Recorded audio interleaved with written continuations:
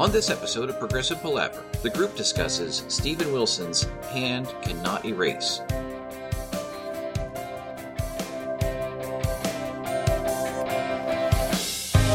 Hi and welcome to Progressive Palaver, a group of lifelong friends and appreciators of music discussing the greatest progressive rock bands album by album. I'm Joe Beauclair, and on this episode of Progressive Palaver, I'm joined by my very good friend, Paul Zotter, as we cover Steven Wilson's 2015 release, Hand Cannot Erase.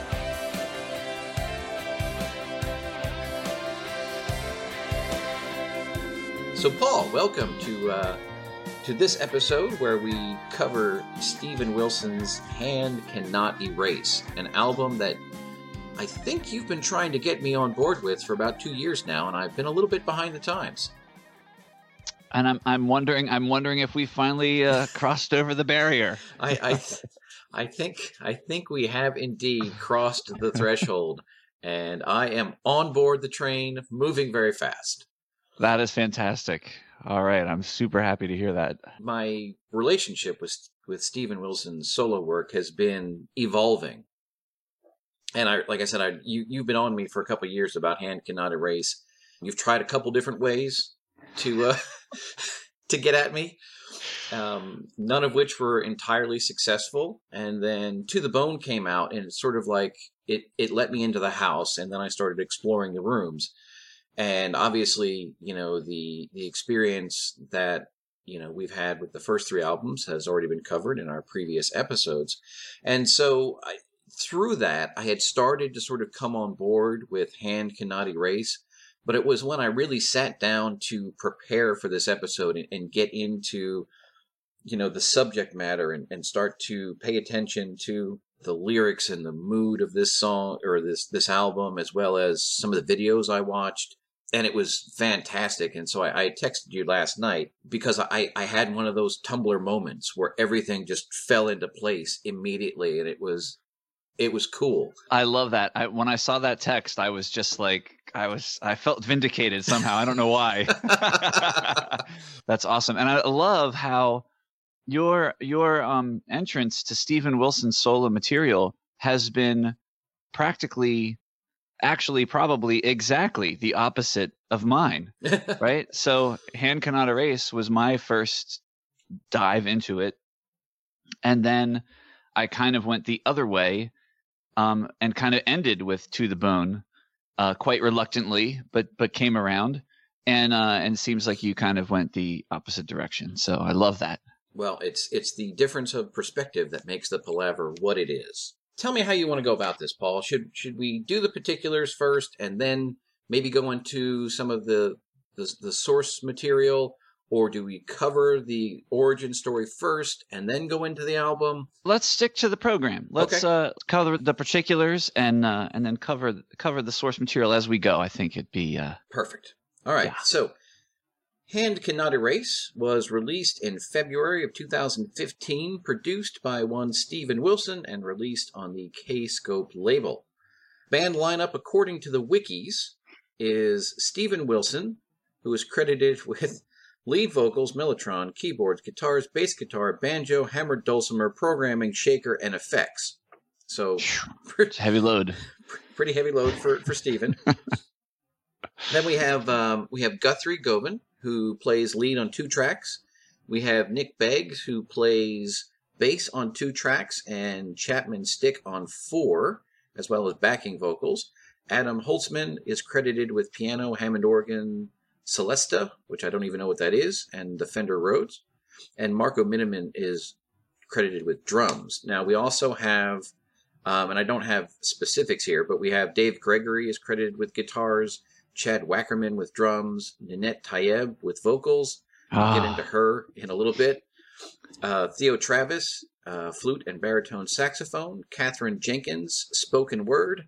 Leo Blair is credited with a solo vocal. And we have the Schola Cantorum of the Cardinal Vaughan Memorial School Choir doing choirs. Goodness gracious, yes. I just got chills. Yeah. And the London Session Orchestra with strings. Track listing is First Regret, 3 Years Older, Hand Cannot Erase, Perfect Life, Routine, Home Invasion, Regret Number 9, Transience, Ancestral, Happy Returns, and Ascendant Hereon. I would like to point out, I purchased this electronically through iTunes, and in that version, First Regret and 3 Years Older are tracked as a single track, as well as Home Invasion and Regret Number 9 and Happy Returns and Ascendant Hereon. Yes. Those are... That's how it's listed on Spotify and pretty much everywhere I've ever seen it written, except for here on the wikis. And then the opening paragraph of the wikis here is extraordinarily depressing or insufficient. Hand Cannot Erase is the fourth studio album by English musician Steven Wilson. The album was released on 27 February 2015 through Kscope. Yeah. Seems like there's a lot missing there. It seems like there's a lot missing. They do get into quite a bit around the writing and recording and the concept, so I guess that's there too. So that is there. They just broke it out for us. I would like to just go back and say that while it notes that Guthrie Govan is playing lead guitar on only tracks 5 and 7, which I would agree that the lead guitar on tracks 5 and 7 are the most obvious.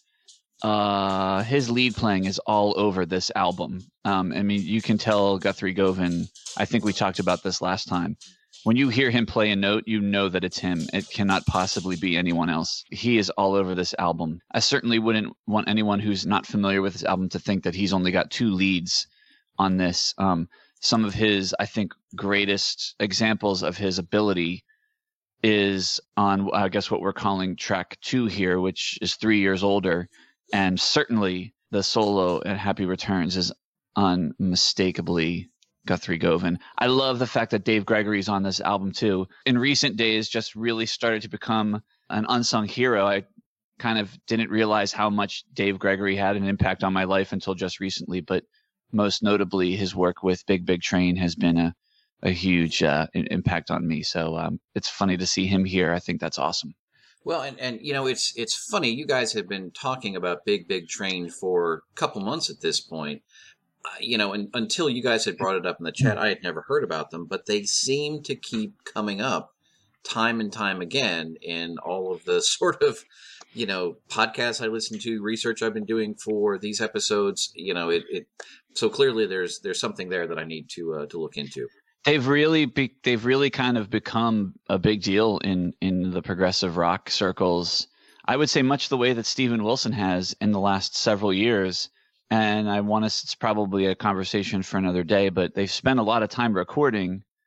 And I want to say that it's only recently that they've focused on performances, and those performances have sort of just, I guess, kind of blown them up. At least it's made it possible for blokes like me across the pond to understand who they are and what's happening. So yeah, Hand Cannot Erase, based on the overall story of one Joyce Carol Vincent, who, I'll just paraphrase, at the end of her life, she had isolated herself basically from everyone. She was living in what seems to me to amount to some sort of a small apartment in a facility designed for people who had suffered domestic abuse. And she ended up passing away in that apartment, and no one discovered her for 3 years. And so the obvious question is, how does no one discover someone's, you know, dead for 3 years? And you start digging into, and I guess there were some situations where like half of her rent was paid for by some sort of authority in Britain. And so, you know, rent was being paid. And so according to one system, it looked like rent was being paid, even if it all wasn't being paid. I guess her utilities were continually left on via some sort of debt forgiveness program. And so the spooky part about it was when the authorities finally, you know, entered into the apartment, the heat and the TV had been on the entire time. And she was basically sitting there. Her skeletal remains were sitting there they suspected she had died sometime just prior to the Christmas holidays, as she had, Christmas gifts kind of Right. around that apparently she had been purchased and left there. I keep thinking about this scene and what that must have looked like. And clearly there's something about this story that resonates with a lot of people. How could she just basically disappear and no one notice? How does that happen, right? And so... Yeah, and to that point, Joe, this is going to sound silly, but I remember a line from Sex and the City, that show, where, the single women were like afraid of being that old woman that dies in her apartment and no one notices her until the smell, and they find out that their cats have been eating them. And Steven Wilson mentions that. You hear this and you think, oh, it must be some, crickety old lady who didn't have a lot of relatives, or, but it turns out that no, in fact, Joyce Carol Vincent is a young, vibrant woman that you would never expect to have just disappear and no one notice. So the story resonates. Steven Wilson in 2014 records an album about it, and I don't know what brought it on his radar, but in 2011 there was a film called Dreams of a Life that was released. And while I've been unable to obtain a copy, I don't have a Prime account currently, but I understand it's on Prime. So it's on Prime. See, I have a Prime account. I'm the worst Amazon Prime user of all time. so maybe I'm actually the person that makes it possible for everyone else to enjoy free shipping and everything, because I pay all that money every year and I never use it. You never use anything. You're welcome to the world. Well, there you go, Paul. Apparently, it's based on my my research yesterday. It is available for streaming on Prime. You have no idea how much time on Thursday night I spent trying to find that movie to stream. Jesus. Yeah, I've I managed to see a little bit of it. I found some Polish site that had like a 2.5 minute segment, and it was enough to really draw me in. There are also available, and I didn't watch them, but there are a couple of videos that seem to be around a video diary of Carol Morley, who is the woman who wrote and directed Dreams of a Life. And so, I would imagine there's probably a lot of additional sort of source material around this story. But for the purposes of this discussion, I think, we kind of know enough to be getting on with. The one part about it that I can't speak to, obviously, is beyond the 3 years at the end and isolated and of everything else. I don't know how accurate Steven's story is with the events in her life prior. I don't know that for our discussion that really matters very much, because we do know that Hand Cannot Erase is based around this general concept, and whether it's factually accurate or not, the picture that Steven Wilson paints here is extremely powerful. Yeah. What I found on the wikis and the subsequent links around Dreams of a Life, which, by the way, the Amazon link will be in the show notes for everyone to enjoy, so they don't have to go through the trouble that we've gone through. It's documented that Steven Wilson's character is grossly fictionalized compared to what we know about Joyce Carol Vincent. I would say that the parallels are a vibrant young woman becomes isolated because of some sort of loss in her family, and then she dies alone. So I think that's probably where the similarities end. What's amazing, though, to your point earlier, is that the story of Joyce Carol Vincent is just so provocative. You immediately wonder how this could happen, and then almost at the same time, you start tracing through your mind, oh yeah, I kind of see how that could happen. Yeah. And then there's just, for me at least, there just was this fascination, which was an immediate draw to me. Just a quick side note for me, this is my favorite story of getting to know an artist. My friend Reed texted me one day and said, hey, I've got a couple extra tickets to see Steven Wilson at the Opera House in Wilmington. Are you interested in going? And my reply was, of course. can you remind me who Steven Wilson is? And so what he did, and I was like, oh, right, okay. And then I go through and start doing, like, I had like 2 days to prepare for a Steven Wilson concert on his 4th album when I never heard anything. And so I read a little bit about this album, and I listened to a couple things that were on YouTube, because at the time he wasn't streaming, so there wasn't a lot available. I basically was able to hear on YouTube First Regret and 3 Years Older, and immediately I was like, okay, this is going to be fantastic. And I also noted that Guthrie Govan had played on the album, so I was like outside of myself. And then I got to the theater, and we were like in the 3rd row. Nice. And I was like, I can't believe I'm going to be this close to Guthrie Govan and watch him play. And I said something that to my friend Reed, and he's like, oh yeah, he's not playing with him anymore. And I was like, oh. But Dave Klimminster was playing, and he was fantastic also. So, and I got a chance to see him. So just understanding what the story was about and having that fascination up front was such a huge draw to wanting to hear this and to just jumping in. And the one thing that I also searched for, and I don't know if you had any luck finding, is that there was sort of like a pre-campaign for this album where there was a blog that Steven Wilson was releasing, and it was his version of the character. No, really?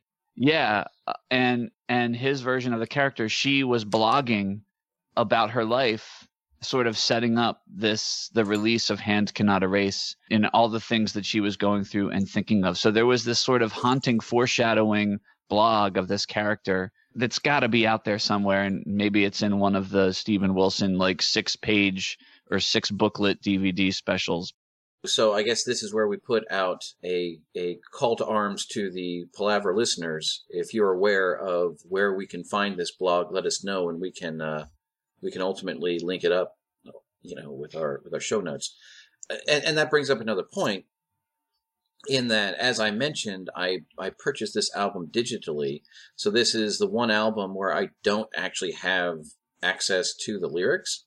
That sort of slowed my growth with this album a little bit. Normally, once I sort of figured out the story was or anything else, I would go into the available lyrics and sort of see what connections could be drawn. And in the absence of that, you're sort of forced to, try to figure out as much as you can on your own. In some ways, I think that really aided in the excitement of my epiphany moment when it finally came through. And it was funny because there were actually a couple of moments last night that were just amazing with regards to the story and how it all fit together and everything else. And I guess at one point there was a super duper deluxe release of this. It's teased on his website, but I don't know what that's about either. That's one of the coolest things about being a real Steven Wilson fan. I don't know that I'm even going to categorize myself in that. Although I did pre-order the Home Invasion DVD, which just arrived, which I'm excited to watch. I feel partly responsible for that, even though I know I'm not, because during our concert series episode, I said, I hope they make a video of this, a DVD of this. People who have been following closely from the beginning have just the treat of all of these wonderful special releases that have oodles and oodles of information. So maybe that's available on Amazon too. Maybe I should look there. Maybe I should start using Amazon.com. Ironically, that's where I bought the DVD, the Home Invasion DVD. Seriously, Amazon. That is funny. So there are two aspects about this album in general that I want to sort of touch on before we get knee deep into it. In our previous episodes on Steven Wilson's solo work, we have made mention of, the sort of haunting or spooky nature of Steven's solo music that can be unsettling at times and everything else, as well as sort of his evolution as a solo artist. And figuring out how everything sort of fit together. A lot of that seemed to come together in our last episode, The Raven That Refused to Sing, where he very specifically went for spooky supernatural themes that seemed to marry very well with the music. And he was, at the same time, paying very deliberate homage to some of the prog rock gods of the past, while at the same time finding his footing as who Steven Wilson was. I think then coming from that and looking for that overall context, I think Hand Cannot Erase is a more true expression of all of those things. I think while the obvious influences are still there and in some cases different, they aren't quite as heavy-handed as they were in The Raven. And at the same time, they seem to flow much more naturally on this album. The music marries perfectly with the subject matter here.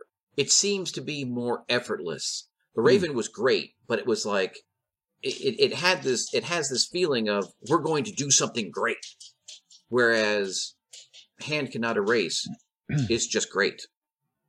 Yeah, interesting. Does that make sense? Yeah, it does. And there's a couple things that I kind of chuckled this go around. I never thought about it before. One thing was in reading some material from Steven Wilson around his discussions of The Raven That Refused to Sing and other stories. He kind of took a cheap shot, if you could call it that, about neo-prog rockers, right? He said like a lot of times in neo-progressive rock, they just have a bunch of ideas and they just kind of attach them together. Mm-hmm. And there's not really this sort of musical flow. And he really wanted to avoid that. I feel like in Hand Cannot Erase, he may have lightened up a little bit on that requirement, where sometimes I do feel like the song is complete, it's done, and then all of a sudden he just goes whoop, right into another section. And I don't mind it at all. And he always ties it back around. So I think it's a very, very minor transgression, if you will, based on his statement, compared to what we've talked about with Marillion, where they just have these sometimes static changes of the music, right? Right. Like, okay, this idea is over, boom, and we just start this next one, yeah, same song. The other thing that's really cool, and I agree with everything that you said, and I would just add that I think in Hand Cannot Erase, you start to see some of the influence of the modern interjections with sort of the drum machines and those types of things entering in.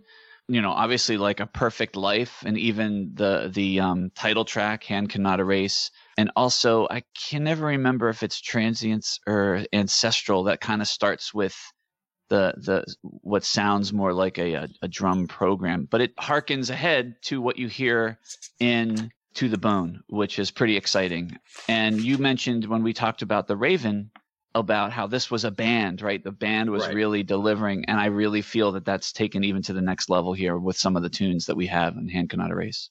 So I would like to point out that my digital download includes 2 additional tracks. So there's a Grand Union mix of Perfect Life, which takes what you're talking about and really amplifies that. It really helps heighten the building tension in the first part of that song. The other additional track is the Ninette solo vocal version of Routine. Oh.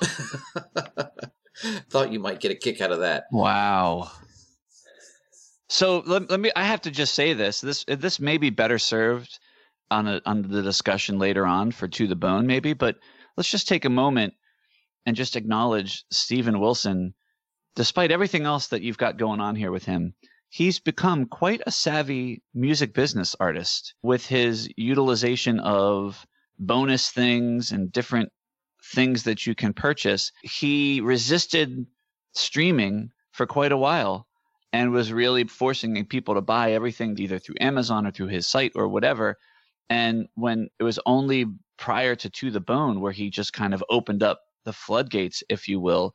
And I have found that I've purchased more Steven Wilson music since he's done that than before. When I had to go find it and buy it, I think he's somewhat, I don't know if he's figured it out, but he's certainly found a model that works for him.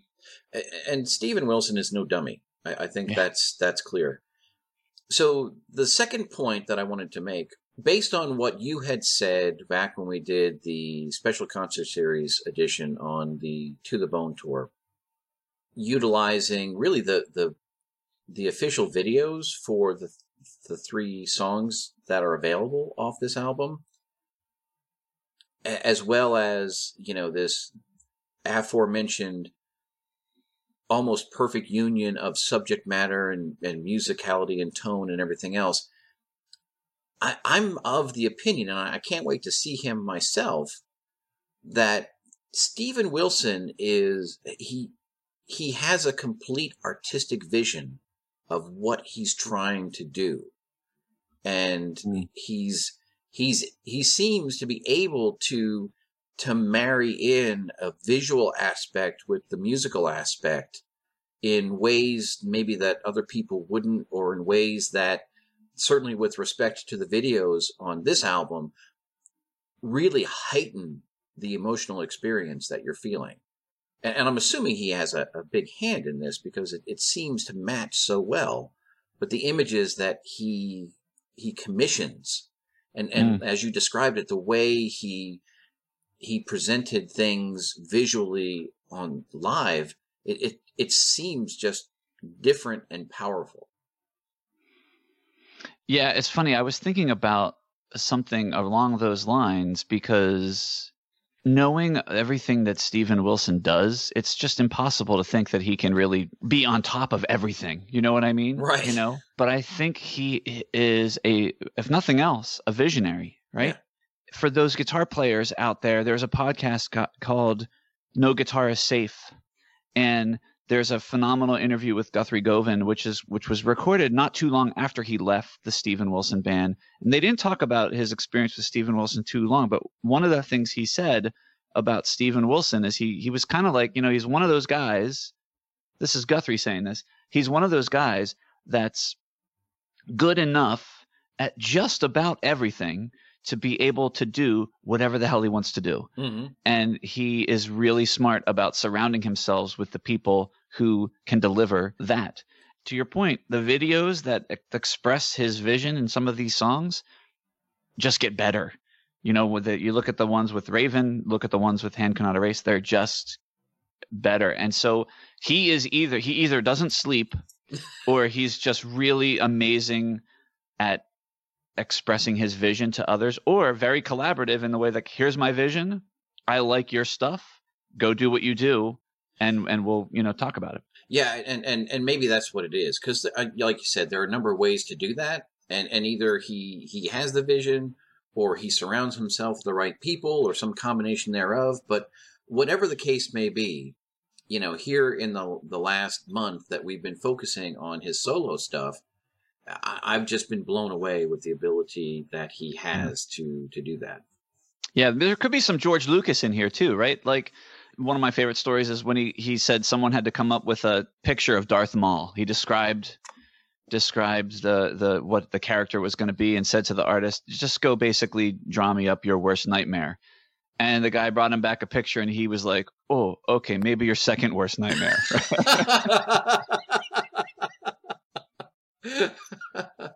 So, maybe there's a lot of that in there where, like, you think about the Star Wars Empire, like all those freaking amazing creative people working under George Lucas, that we just give credit to George Lucas for everything. But you're right on, man. Maybe we should start talking about the album itself, just as Perhaps. a thought. I've had this downloaded for 2 years. So as soon as you told me about it, I downloaded it. I'm like, it just didn't really work for me. And I kept trying to go back and everything else. The import of the 3 years older bit, obviously in the absence of knowing the source story, was lost on me. And it was one of those things where as soon as, that was when you hit the first number on your combination lock, that was the first, tumbler falling into place. It was like, oh, I get this. That's pretty powerful. And there's the line, you're 3 years older and you'll always be now. And it's just like, oh, goodness gracious. Immediately after that, he goes into that. It's a very short melody, but it's the, I can feel you more. And it's, that melody to me is so beautiful. I love it. Yeah. And I love all the ghostly backing vocals. Like he's got all these soft sort of piled on vocals that are very haunting in their presentation. Yeah. Yeah. It's pretty powerful. And as I started to piece this all together, and obviously that's the first track you come to, and you're like, oh, I see where he's going here. And much like you said, you know, that starts to have more import now. And you're like, ooh, okay, cool. I can get behind that. And they're really, there's such a wide range of emotion in this song. And it's almost like an overture for the story in a lot of ways, I think. Yeah. As you know, lyrics to me are the very last thing that I need to concern myself with, even with a major concept album. The thing that I love about the I Can Feel You More Than You Really Know, I Will Love You More Than I'll Ever Show, right? There's so many different meanings that could be possibly intertwined in that. But one of the things that I always kind of took from that is everybody experiences loss. Everybody experiences isolation at their point in time. There is sort of a strangely universal connection to this concept and this story. Yeah. My interpretation of this, and tell me if you think this is right, because I'm still sort of working through this. So it really starts at the end as well as the beginning. Because Yes. it tries to bridge all of that and set the stage, if you will. You know, here's how this woman ended, but there was also a beginning. Let's make a Dark Tower reference, right? Mm. You know, the first line of the Dark Tower is the last line of the Dark Tower. Yes. And spoiler alert, everybody. Yeah. We're not talking about the movie. Because the movie has nothing to do with anything. and so, you know, it's both the end and the beginning, and that's kind of what I feel here with this song. And you're right on, and that's kind of my approach. And one of the things that I always allow for it happening in progressive rock music, which is sort of a no-no in songwriting, is the changing of point of view at any time. So to me, this song is at all parts sung from a narrator's perspective, but at the same time, I can experience this song from the protagonist's perspective as well, right? Exactly. And sort of the feeling I get, again, is the narrator, if you will, could be the agents who discovered the scene, but at the same time, you sort of have the ghost, for lack of a better word, of Joyce Carol Vincent providing her input at the same time is sort of how I interpreted it. I'm with you. And I think that's the magic of progressive rock. It's concept albums. All you need is kind of like the idea of what the concept is about, and it can suddenly become about many, many things. Right. And in a lot of ways, as I've had this sort of journey of discovery with this album and the subject matter, this album has now moved into the neighborhood of Brave. For sure. Yeah. Yeah, Joe Beauclair. He's on board. I love it. I can't let us get past 3 years older by saying, like, there's so much great shit going on in this song, but there is a recurring melody that happens in here that is so beautiful. It's just haunting, and it's beautiful, and it's played expertly. I don't even know. Sometimes I feel like it's Guthrie playing it. Sometimes I feel like it's Adam playing it, but it permeates this whole track. It's one of those things that once I get it in my head, I just can't get it out of it. And it just goes on all day long. I'm just like, and the fun part about it is that while I'm singing it, you know, I'll be walking around the office and I'll get to the end of it, and then and it recapitulates with all of the, like, that, dun, dun, dun, you know, and so I'll be singing it, like tapping my legs, walking around the office. It's really surprising that they still let me work in the office. They maybe just want to have you work remotely at this point. I think they just think I'm a little. They're afraid to approach me about my musical. So that gets us into Hand Cannot Erase. Now, Hand Cannot Erase seems like a very straightforward song in terms of its songwriting and musicality and things like that. It's not, you know, particularly proggy. And I struggled with this song as to what does Hand Cannot Erase actually mean? So I went to Steven Wilson's webpage and I pulled up the video, hoping that would tell me, and it really did not. But knowing the Steven Wilson story, and here's where I wound up on this one right now. Okay. Clearly, this is a story about these two people in love, right? And that's what the erasing part is. And ultimately, we come to find out, and I'll spoiler this here, that, you know, the character in Hand Cannot Erase lost her husband and her two sons to a gunman. if I recall correctly. Yep. So, as I interpreted this, the hand that holds the gun cannot erase the love that she has. Yes. I think that that's spot on. Yeah. And so when you make that connection, now suddenly what at first blush is an extraordinarily straightforward song becomes incredibly powerful. It's powerful in that sense.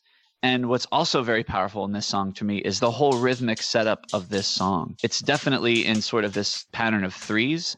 To me, it's like a measure of 3 followed by a measure of 6. Mm-hmm. And it could just be one giant measure of 9. It could be, divided into, I don't know. It's not typical, right? Right. It's not something that just allows you to, dance along like, yeah, there's always like an extra couple beats that seem to creep in there that make it a little off when Right. you're listening to it, which for me at least, it sort of puts that punctuation in there that you think you're in control, but you're really not.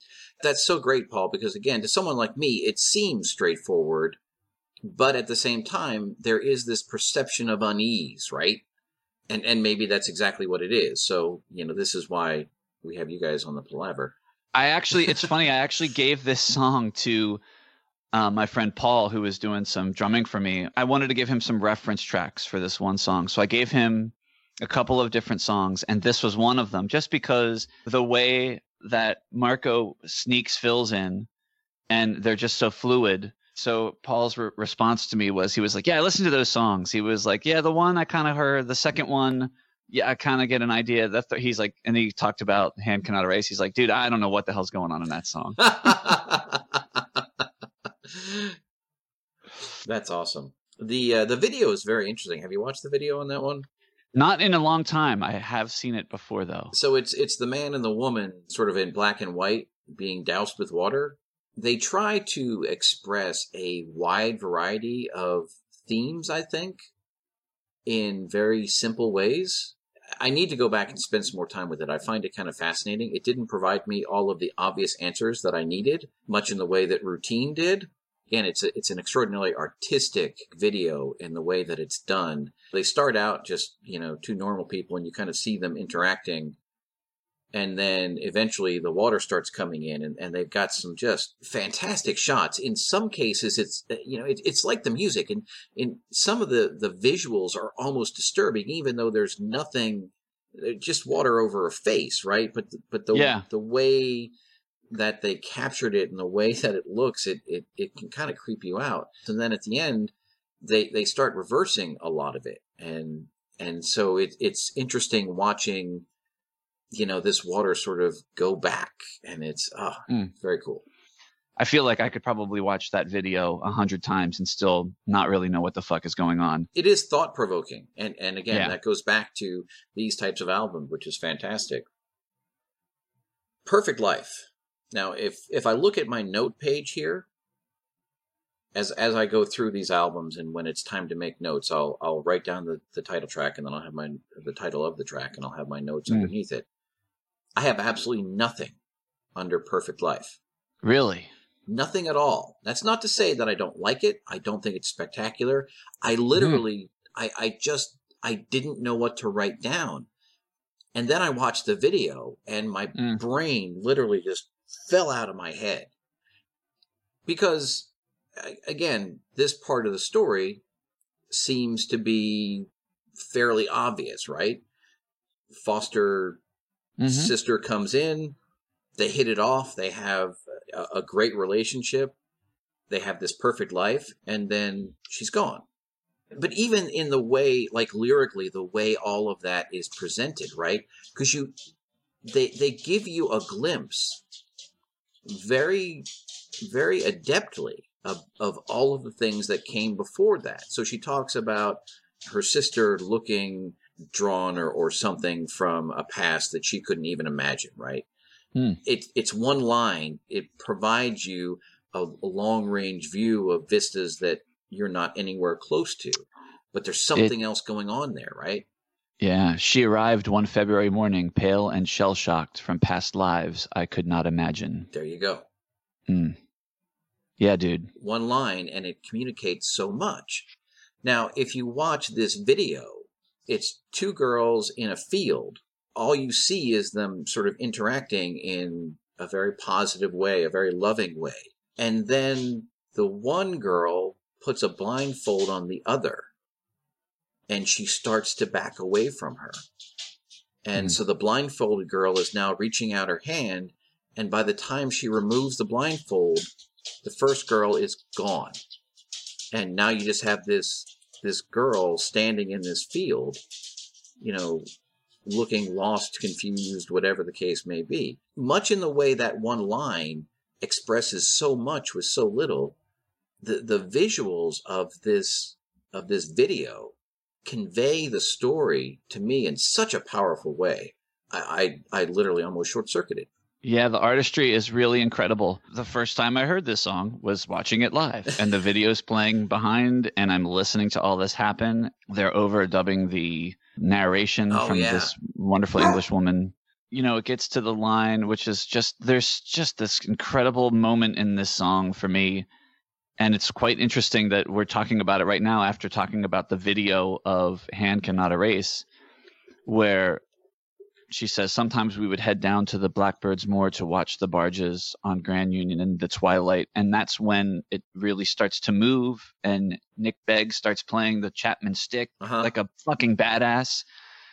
And like all of this is happening as I'm watching, and I'm hearing all of this live. And I don't even know, like, I'm just so distracted by the video. And then I look over and realize that all this great sound is coming from the Chapman stick. And I'm like, holy shit. Like, it was just like, that was just such an amazing night. But that moment in the song is probably my favorite, because there's something about sometimes we would head down to the Blackbird's Moor, and the stick comes in, the extra melody comes in, and there's that movement. You're picturing women and the story, and then she says, sometimes we would head down, and all of a sudden there's this movement in the music that starts to push you forward. Right. And then there is a terrific production thing that happens right after that line where she said, the water has no memory, and it just echoes and echoes and echoes. And it's so incredible. And, you know, and I'm just thinking now, we just talked about the Hand Cannot Erase video with the water splashing around everybody, right? Like, hello. That is amazing. You described it perfectly. And it takes me back to life in the 80s, right? Right. Once you would see a video for a song on MTV, we've talked about it, even though we go back now and think, man, that video for Owner of a Lonely Heart is goofy. But once you saw that video, you couldn't shake the images when you'd hear the song. And I feel the same way about these songs. Like once you see the video for A Perfect Life, you just can't shake it when you listen to the song, and it elevates the song in such a terrific way. It does. It elevates it tremendously. Oh, fantastic. And then Routine. This was one of your secondary attempts to get me on here. You found this video and you said, dude, you've got to look at this video. It's going to change everything for you. And I got probably 3 minutes into the video and it didn't change anything for me at the time. Yeah. And granted, if you're not really in the scope of the story and, you know, giving a shit about it, like, you're probably just watching this going like, what the fuck is this? I don't know. Now, when I came back to this, and I went to this video, all these videos, looking for insight, looking for answers, and Routine provides it in spades. This was the second Tumblr coming into place. Because I'm watching the video, and again, I had seen part of it, you know, a year ago. And at this point, I'm trying to reconcile the Steven Wilson story with the real story, and that's why I'm trying to figure this out. And the way that they present this portion of the story, it has almost a Sixth Sense vibe about it, because you know something's not quite right, but you don't know what it is. At least that's the way I saw it last night. Oh yeah. Oh my gosh. Totally. You know, you're like, That's one clue are the giant bulging red eyes from all of the crying that she most likely did. Yeah. But you're right. Yeah, it's wonderful the way it's done. Yeah. Then when they have that, after she finally breaks, and they had the newspaper that had the headline. Yeah. That I literally had to go back and pause it just to make sure I saw it.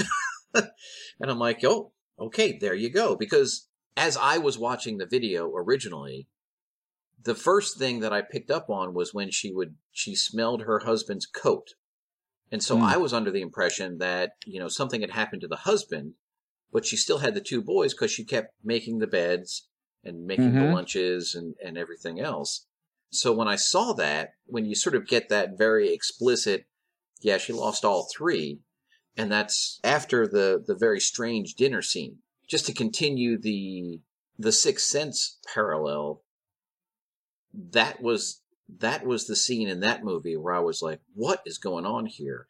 Where he joins his wife at dinner in the restaurant, and she's talking, and it didn't seem to match up. And I'm like, that was like the thing that for me really weirded me out.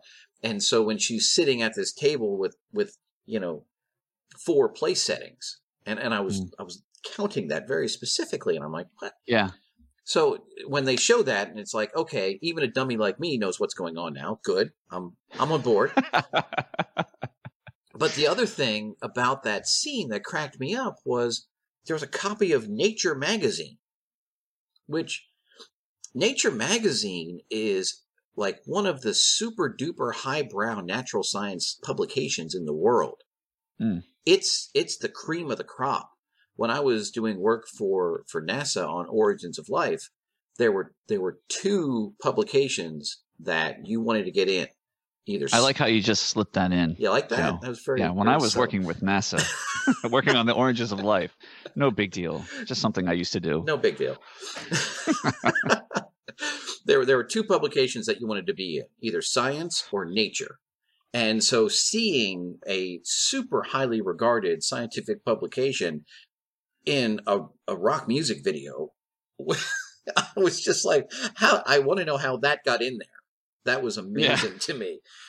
So then suddenly everything kind of becomes clear. And once you know what's going on, the visuals in the beginning part, they're not any less powerful. In fact, in some ways, they're more powerful. And so again, it really kind of brought everything into focus as to what this woman was dealing with and why perhaps, certainly in the Steven Wilson version, she started to withdraw. We talked about the idea that everyone experiences loss. And in this case, this is the loss of the greatest magnitude. It's literally unimaginable, yet because of the way that it's depicted, husband and 2 sons killed in a school shooting, it's instantly accessible to everyone because sadly, we're just surrounded by that kind of stuff. It's happened, and when it happens, it's like all the news talks about for weeks. Yeah. It becomes instantly accessible to us. I just want to revisit some of the things that you said, although the scientific publication definitely escaped me. Imagine watching that video the first time. It's playing while you're watching the band perform the song live. There is no pause button. I can't go back and say, what was that? So my head was just absolutely spinning. And I remember being scared watching some of that video. Like when she screams at the end, it was really like a moving experience of so many different emotions.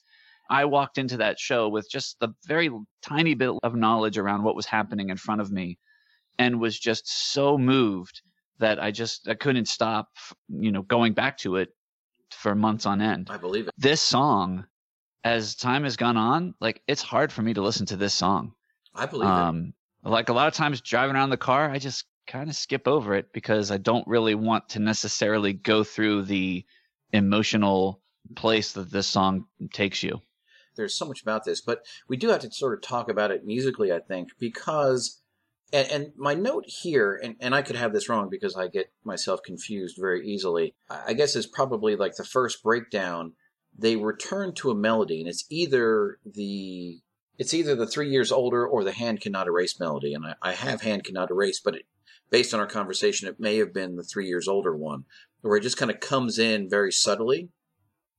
And you're like, that's kind of cool.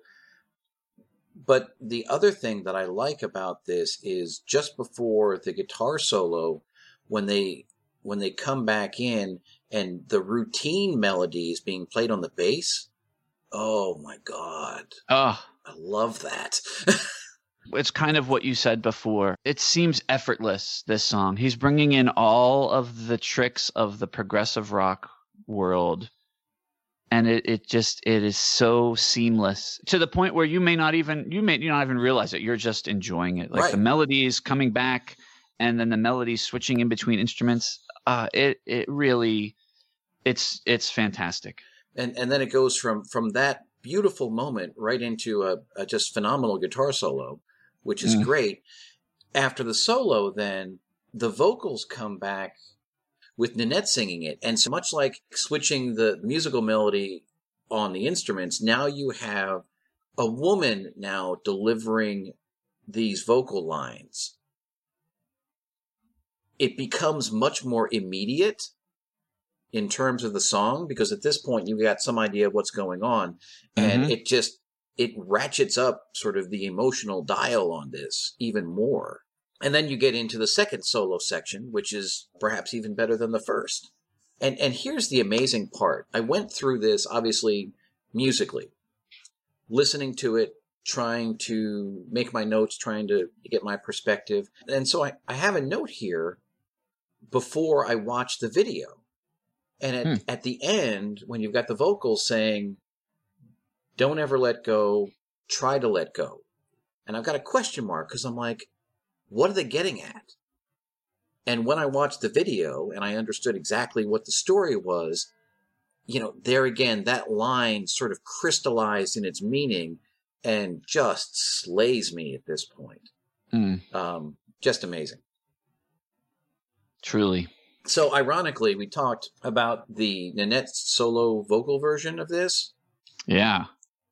While it's fantastic to have her singing all of that, I think the fact that she is singing it throughout the whole thing, you don't get that sort of uplift in emotional stakes when in the second part of the song when she starts singing it. So interesting. Yeah. Interesting. This is my first introduction to Nanette, right? Like she fucking kicks ass on Pariah. Oh yeah. And but this vocal performance is just stellar. And when she delivers that scream, it's so haunting. And yet in the video, you see the back of the character like screaming out into the sunset, into the fields. It's just amazing. It's just amazing. Why we really need somebody on this broadcast who doesn't like this album, because this is just ridiculous. It's a bit of a love fest at this point, but it's so good. Now, Home Invasion and Regret Number 9, you can assume this is where things take an even darker turn. This seems a menacing sort of darkness. Whereas you're apt to maybe skip over Routine, this is the song that will sort of cause me some discomfort. And if I was going to skip over one of them, it would probably be this. I don't know that I like this song a lot, and I don't know if it's because it makes me uncomfortable or I just don't really care for it. I do like there's a groove that comes in at about 3:15 that I like. I do have a note here, at the very end, when it's the piano and the dulcimer, that is very, very cool. I like that. So are we talking about both Home Invasion and Regret Number 9, or are we just talking about Home Invasion? Okay, sorry. Again, it's all tracked together for me, so I don't know. Yes, well, same here. But it's funny, as you're talking through this on the CD, these are tracked separately. So First Regret is actually track 1. Oh, okay. 3 Years Older is track 2, etc. And the reason it's coming home to me is because as you're talking with Home Invasion, and you're like, yeah, sometimes I skip through this. Sometimes I skip through Home Invasion too, just because I want to get to the fucking keyboard solo in Regret Number 9. Because it may be instrumentally the highlight of this album. It's one of those moments where if you're a progressive rock fan and you realize there's going to be a keyboard solo happening as it's happening, there are certain things that you hope that you hear, at least in my mind. Like sometimes I listen to things and I hope that I hear certain things. The funny part about Adam Holtzman is he played this whole solo with his back to us. It was like a Jeff Downes moment because he's got all of these keyboards and he's playing the ones and he's got his back. And it's almost like he leaned over his shoulder and looked right at me and said, yeah, I got it right here, pal. And so much more. So I'm with you. I think that it's a transitional song for the concept, because it's basically saying like, yep, lost all my faith in everything, and now I'm going to just kind of acquiesce into this sort of seclusion. And yet Regret Number 9, the instrumental portions are just as good as anything that's available in prog rock music. Well, I'll just say that. Right. And given the emotional impact of this section, right? And that's why I found it surprising that piano dulcimer part at the end. It's almost like there's some sort of little glimmer of hope in the midst of all this despair. I don't know. That's just there was something about that just really stuck with me. And it's a big part of the To the Bone tour. I think I mentioned this, To the Bone is not exactly the most adventurous keyboard album of all time. So it's really awesome. Like pretty early on in the show, they give Adam Holtzman his big solo, and it's pretty righteous. I cannot wait to see this tour. Oh, dude, it's going to be fun. I can't wait. It's going to be fantastic. That brings us to Transients. In terms of the story, we have basically everything's turned into a big pile of shit. And so now we're going to just start removing our anchors and going where we will. This is interesting. To the extent that I pick up on classic prog rock influences, they're a little bit different in this album.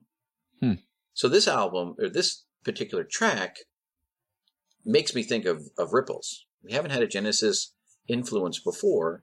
And earlier on in the album, there is, I think, some Rush influences, which we had not had before. Yes. Although, didn't you mention something about the flute being Genesis-like? Although I guess it was more Jethro Tull. It's right? Jethro Tull. And that's why I tripped myself up. The Genesis flute is much less solo-y and much more melody part of the song. Because I have the impression, perhaps, that Pete Gabriel wasn't the most accomplished flautist in the world. So he wasn't shredding in the way that Ian Anderson did. Which is probably more along the lines of, here it comes again, Big Big Train. Similar to, as you say, he's not really shredding, just adding appropriate melodies. Right. This song is kind of ethereal. It's short, and I like when she drifted off to sleep, she had the whole world at her feet because it's only the start. It's only the start. It's a unusually happy sequence of music for this whole part, particularly coming off of Home Invasion and Regret Number 9, which is a pretty heavy approach to this. It's almost light in its approach, which is kind of nice to have that sort of lightness to it. It's so short. It's somewhat, maybe the word is transient. It just kind of goes right by me, It's one of those things where when you have sort of those moments in life, and we've all had them, where, everything is pressing down on you and you feel overwhelmed, and you sort of have that moment and you make a decision, whether that decision is the right decision or the wrong decision, but you decide, all right, I'm going to move from here and I'm going to go down this path. Just that act of making that decision can make you feel as if you've lightened the load, right? Interesting. Yeah.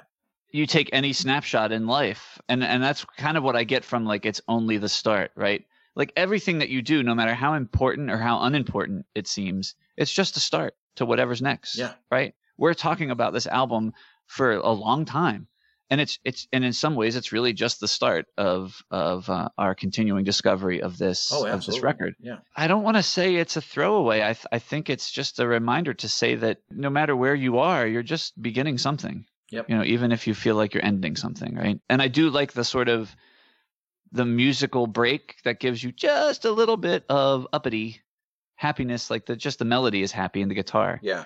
I like that as a contrast to all of the places that we've been till now and to where we're headed to. There is that aspect of it, right? with albums like this where you need to give the listener that chance to catch their breath. Yeah. Again, I'll go back to the set break in Montreal when we saw Marillion perform Brave. Yeah. If they hadn't stopped there, we all would have just lost our mind. We may have fallen over and just emotional exhaustion, for sure. And when we talked to Steve Hogarth when we were here in Dallas, he said the same thing. He's like, that's as hard on me as it is on you.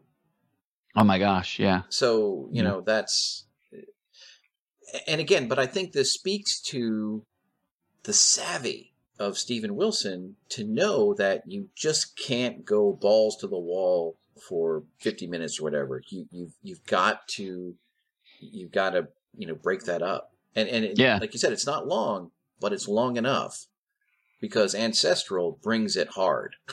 Yeah. Yeah. I mean, we just finished 11 minutes and 30 seconds of Home Invasion and Regret Number 9, and we're about to hit, 13 plus minutes of Ancestral. This is welcome. Yeah, absolutely. So Ancestral, I think this was the song that you referenced in the beginning because it has that rhythm that sounds almost metronomic. You're not quite sure exactly what's doing it. The sound is a little bit off, but it does have that sort of plodding metronomic aspect to it. And then you get sort of the overly reverby piano, and then you get those dissonant guitars that kind of come in and kind of go away. And then it builds on with these ethereal vocals, right? And here again, Steven Wilson has proven himself to be a master at creating this musical tension. And he's coming at you hard on this. And then you've got all this going on, and then he brings in the flute, and it's just like, oh, fuck. And it's, it's, for me, it's so powerful. I love the way that the beginning of this song just builds into that. And it all kind of builds up to that just monster chorus at about 3 minutes in. My note here says, first solo is exquisite. I'm pretty sure I'd be happy if this song was only 5 minutes and 30 seconds. Because I absolutely love everything that you just said. It is sort of like the height of all of this, right? And then you get into the eerie guitar part that just turns into this giant heavy metal jam. You know how much I love this record, and I've gushed about it now for however long we have here. You could cut this part out of the album and I'd be perfectly fine. For me, the musical part of it, while it's maybe fun to be heavy, it doesn't bring it home for me. I would be happy if it just ended. Yeah, and it's funny because I have a note here because I wanted to ask you specifically what your thoughts were on the heavy metal riffs, because I think maybe there was maybe a better choice for how you were going to do this. These guitar parts, they don't sound proggy. They sound heavy metal, straight up, good old-fashioned heavy metal, and it just doesn't maybe deliver in the way that perhaps he thought it would. Yeah, I'm with you. Like, to me, this is more like a Porcupine Tree reference because they're pretty heavy. Yeah. Part of it, like, I get, like, when the guitar comes in and it's like arpeggiating that melody, it's transitional, right? You go through this beautiful piece. Come, child, go back if you want. You can try, like, all of this great stuff. It transitions to the ultimate conclusion.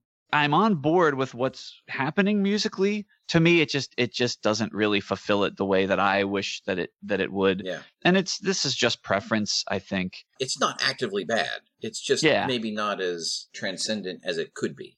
And it's a bit long, if I might add. It is a bit long. Like, we're talking like 7 minutes long of it. So. And it could very well be that Steven is once again trying to bridge the story. It seems like our character now has sort of turned around and is headed in the right direction. So much in the way that Wave does in Brave, you've got to bridge that narrative gap. I'll give him a pass on this one because he's pretty much kicked ass everywhere else. Totally right. Musically, you kind of need something there. This is the direction he went. it's fucking kick ass from, if you want to listen to some like eerie guitar and like heavy, and there's some real dynamic passages that kind of bring it down and bring it back up. Maybe in 20 years, I'll feel completely different. And I'll be like, oh my gosh, how could I have ever said anything about that? But, for right now, it is what it is. It is what it is. But it does get us to Happy Returns and Ascendant Hereon. This was the final tumbler for me last night. And it occurred late last night. I love it. I fucking love it, Joe. That's awesome. I texted you right away, but it was just like, and it's. I may have celebrated it a little bit more with you, but I was right in the midst of the UFC pay-per-view, so I understood. I was actually surprised you even responded at all. It brings us back to the beginning, right? And we started with this heart-wrenching premise of this woman literally being dead and forgotten in an apartment with a TV running for 3 years, and no one knows. Mm-hmm. And the pain of that particular scenario becomes all the more prominent now, because we've now journeyed through all of these adversities with this character, and here she's come through all of that, and she's turned this corner, and she's heading back, and she's thinking about, getting in contact with her brother, and she's bought gifts for his kids, and she's wrapping those gifts. But as she said, but I'm feeling kind of drowsy, so I'll finish this tomorrow. And tomorrow never comes. Yeah. Damn. Chills again. Exactly. Chills again. When I heard that line, having gone through all of these, it's too much. It really, really is. This is what brings this into the Brave neighborhood. While it's maybe not musically as powerful as The Great Escape, I think narratively it's certainly as powerful. And at this point, this is where you bring in the strings and the choir. So when I mentioned those in the notes and you said it gave you chills, I'm assuming this is what you were talking about. Because, I don't even know what to say. Yeah, man. So it's been so long since I saw the tour, I probably am just making shit up now about what I think I saw. What I remember is you get to the end of the song, and pretty much everyone left the stage except Adam Holtzman, and he's playing the piano part. They had the sequenced choir in the background, and it's just this beautiful is it a boys choir or children's choir? I already forget from what we said earlier. It's a school choir, so I'm guessing. Yeah, so it's this, they're like ultra high, beautiful, pure voices, and they just keep moving up. They just keep ascending as Adam's playing, and it's just this spiritual thing, and you can almost see the protagonist's spirit ascending, almost like she was in some sort of purgatory state. Right. Where we didn't because we didn't know, right? And on our minds, that's where she's been, right? She's just been in this purgatory state. No one knows where she is. No one knows what's happening to her. Everyone just assumes she's living life. And now we know, and now we witness her spirit ascending. It is just a magical final ending. I love the irony of, hey, brother, happy returns. It's been a while now. I bet you thought that I was dead. Right. I love to tell you I've been busy, but that would be a lie. Because the truth is, the years just pass like trains. Yeah. I wave, but they don't slow down. And if you're a middle-aged person raising kids, is there any better way to describe life than that? The years just pass like trains. You wave, but they don't slow down. I love the fact that he uses the train reference, because one of my favorite Porcupine Tree song is Trains, that speaks to the love that Steven Wilson has of trains. Mm-hmm. I love that slight connection there. And then to your point, I love the other line, I feel I'm living in parentheses. It's an incredible sentiment. I seem to assign everything that I feel to everyone, so maybe these are feelings that I have myself, but I know what that feels like. And I assume that there's times when other people know what that feels like, and maybe they don't realize they do until they hear that line. Right. It ties in that final idea of Joyce Carol Vincent was found with gifts around her that she had bought, And obviously it's connected in there and tied in at the end. It's just amazing. I can't imagine experiencing most of this live and then being like, I need to know the rest. Yeah. But the journey that I have gone on personally over the last, 2-3 weeks with regards to this has been as rewarding a musical experience as I've had in a very, very long time. I didn't necessarily know what I was getting into, much like when your friend called and said, hey, I got Steven Wilson tickets. You're like, great, what's that? And again, much like Brave, we've talked on that episode, how many months did we have and listen to Brave before you realize, wait, this is a concept album? What's the concept? Or, hey, all these songs seem to be connected. What's going on here? It's that discovery. And like I said, when you figure it out, it elevates the art. And so again, much in the same way, it took maybe Marillion fans 20 years to catch up to Brave. It took me, well, much less, only 3.5 years to catch up to Hand Cannot Erase. But I'll tell you what, this is something that's going to stick with me now. Man, I love it, Joe. I wonder how many other people in that crowd that night. It was only a couple of months after this album was released.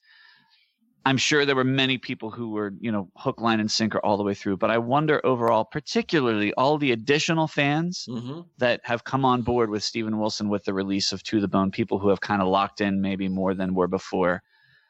I wonder if 15 years from now, there will be sort of this other awakening, when we celebrate the 20th anniversary of Hand Cannot Erase. Yeah. Will we experience something again where there's more of the multitude of people that come together to say, oh, we get it now. It's taken this long. But because that's the kind of work that this really is. I think your comparison to Brave is spot on and right on the money. And I think that will bring it to a close. Paul, as always, thank you for a very, very engaging discussion, and thank you for your perseverance on keeping me on this album and Steven Wilson in general. Joe, I love it. It is a testament to progressive rock music, especially when it's done as well as Steven Wilson has done it. It takes time, but when everything is right and you find that path, boom. Yep. I love it. I love it, man.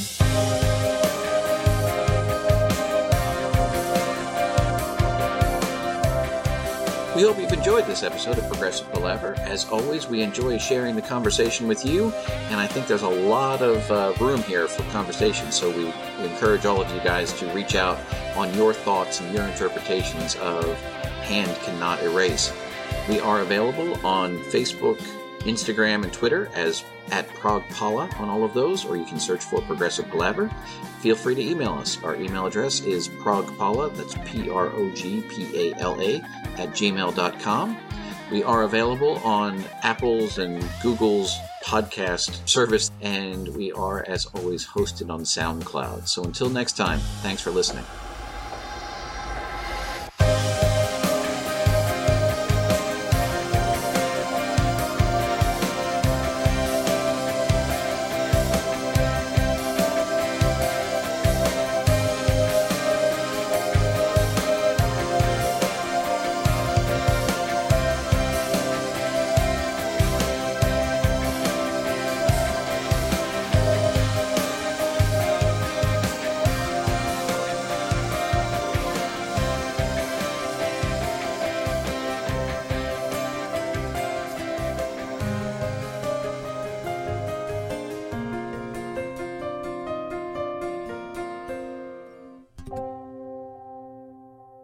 Dude, I'm so excited. I love it. I love that you love this album. I do. I'm so happy. It's so good.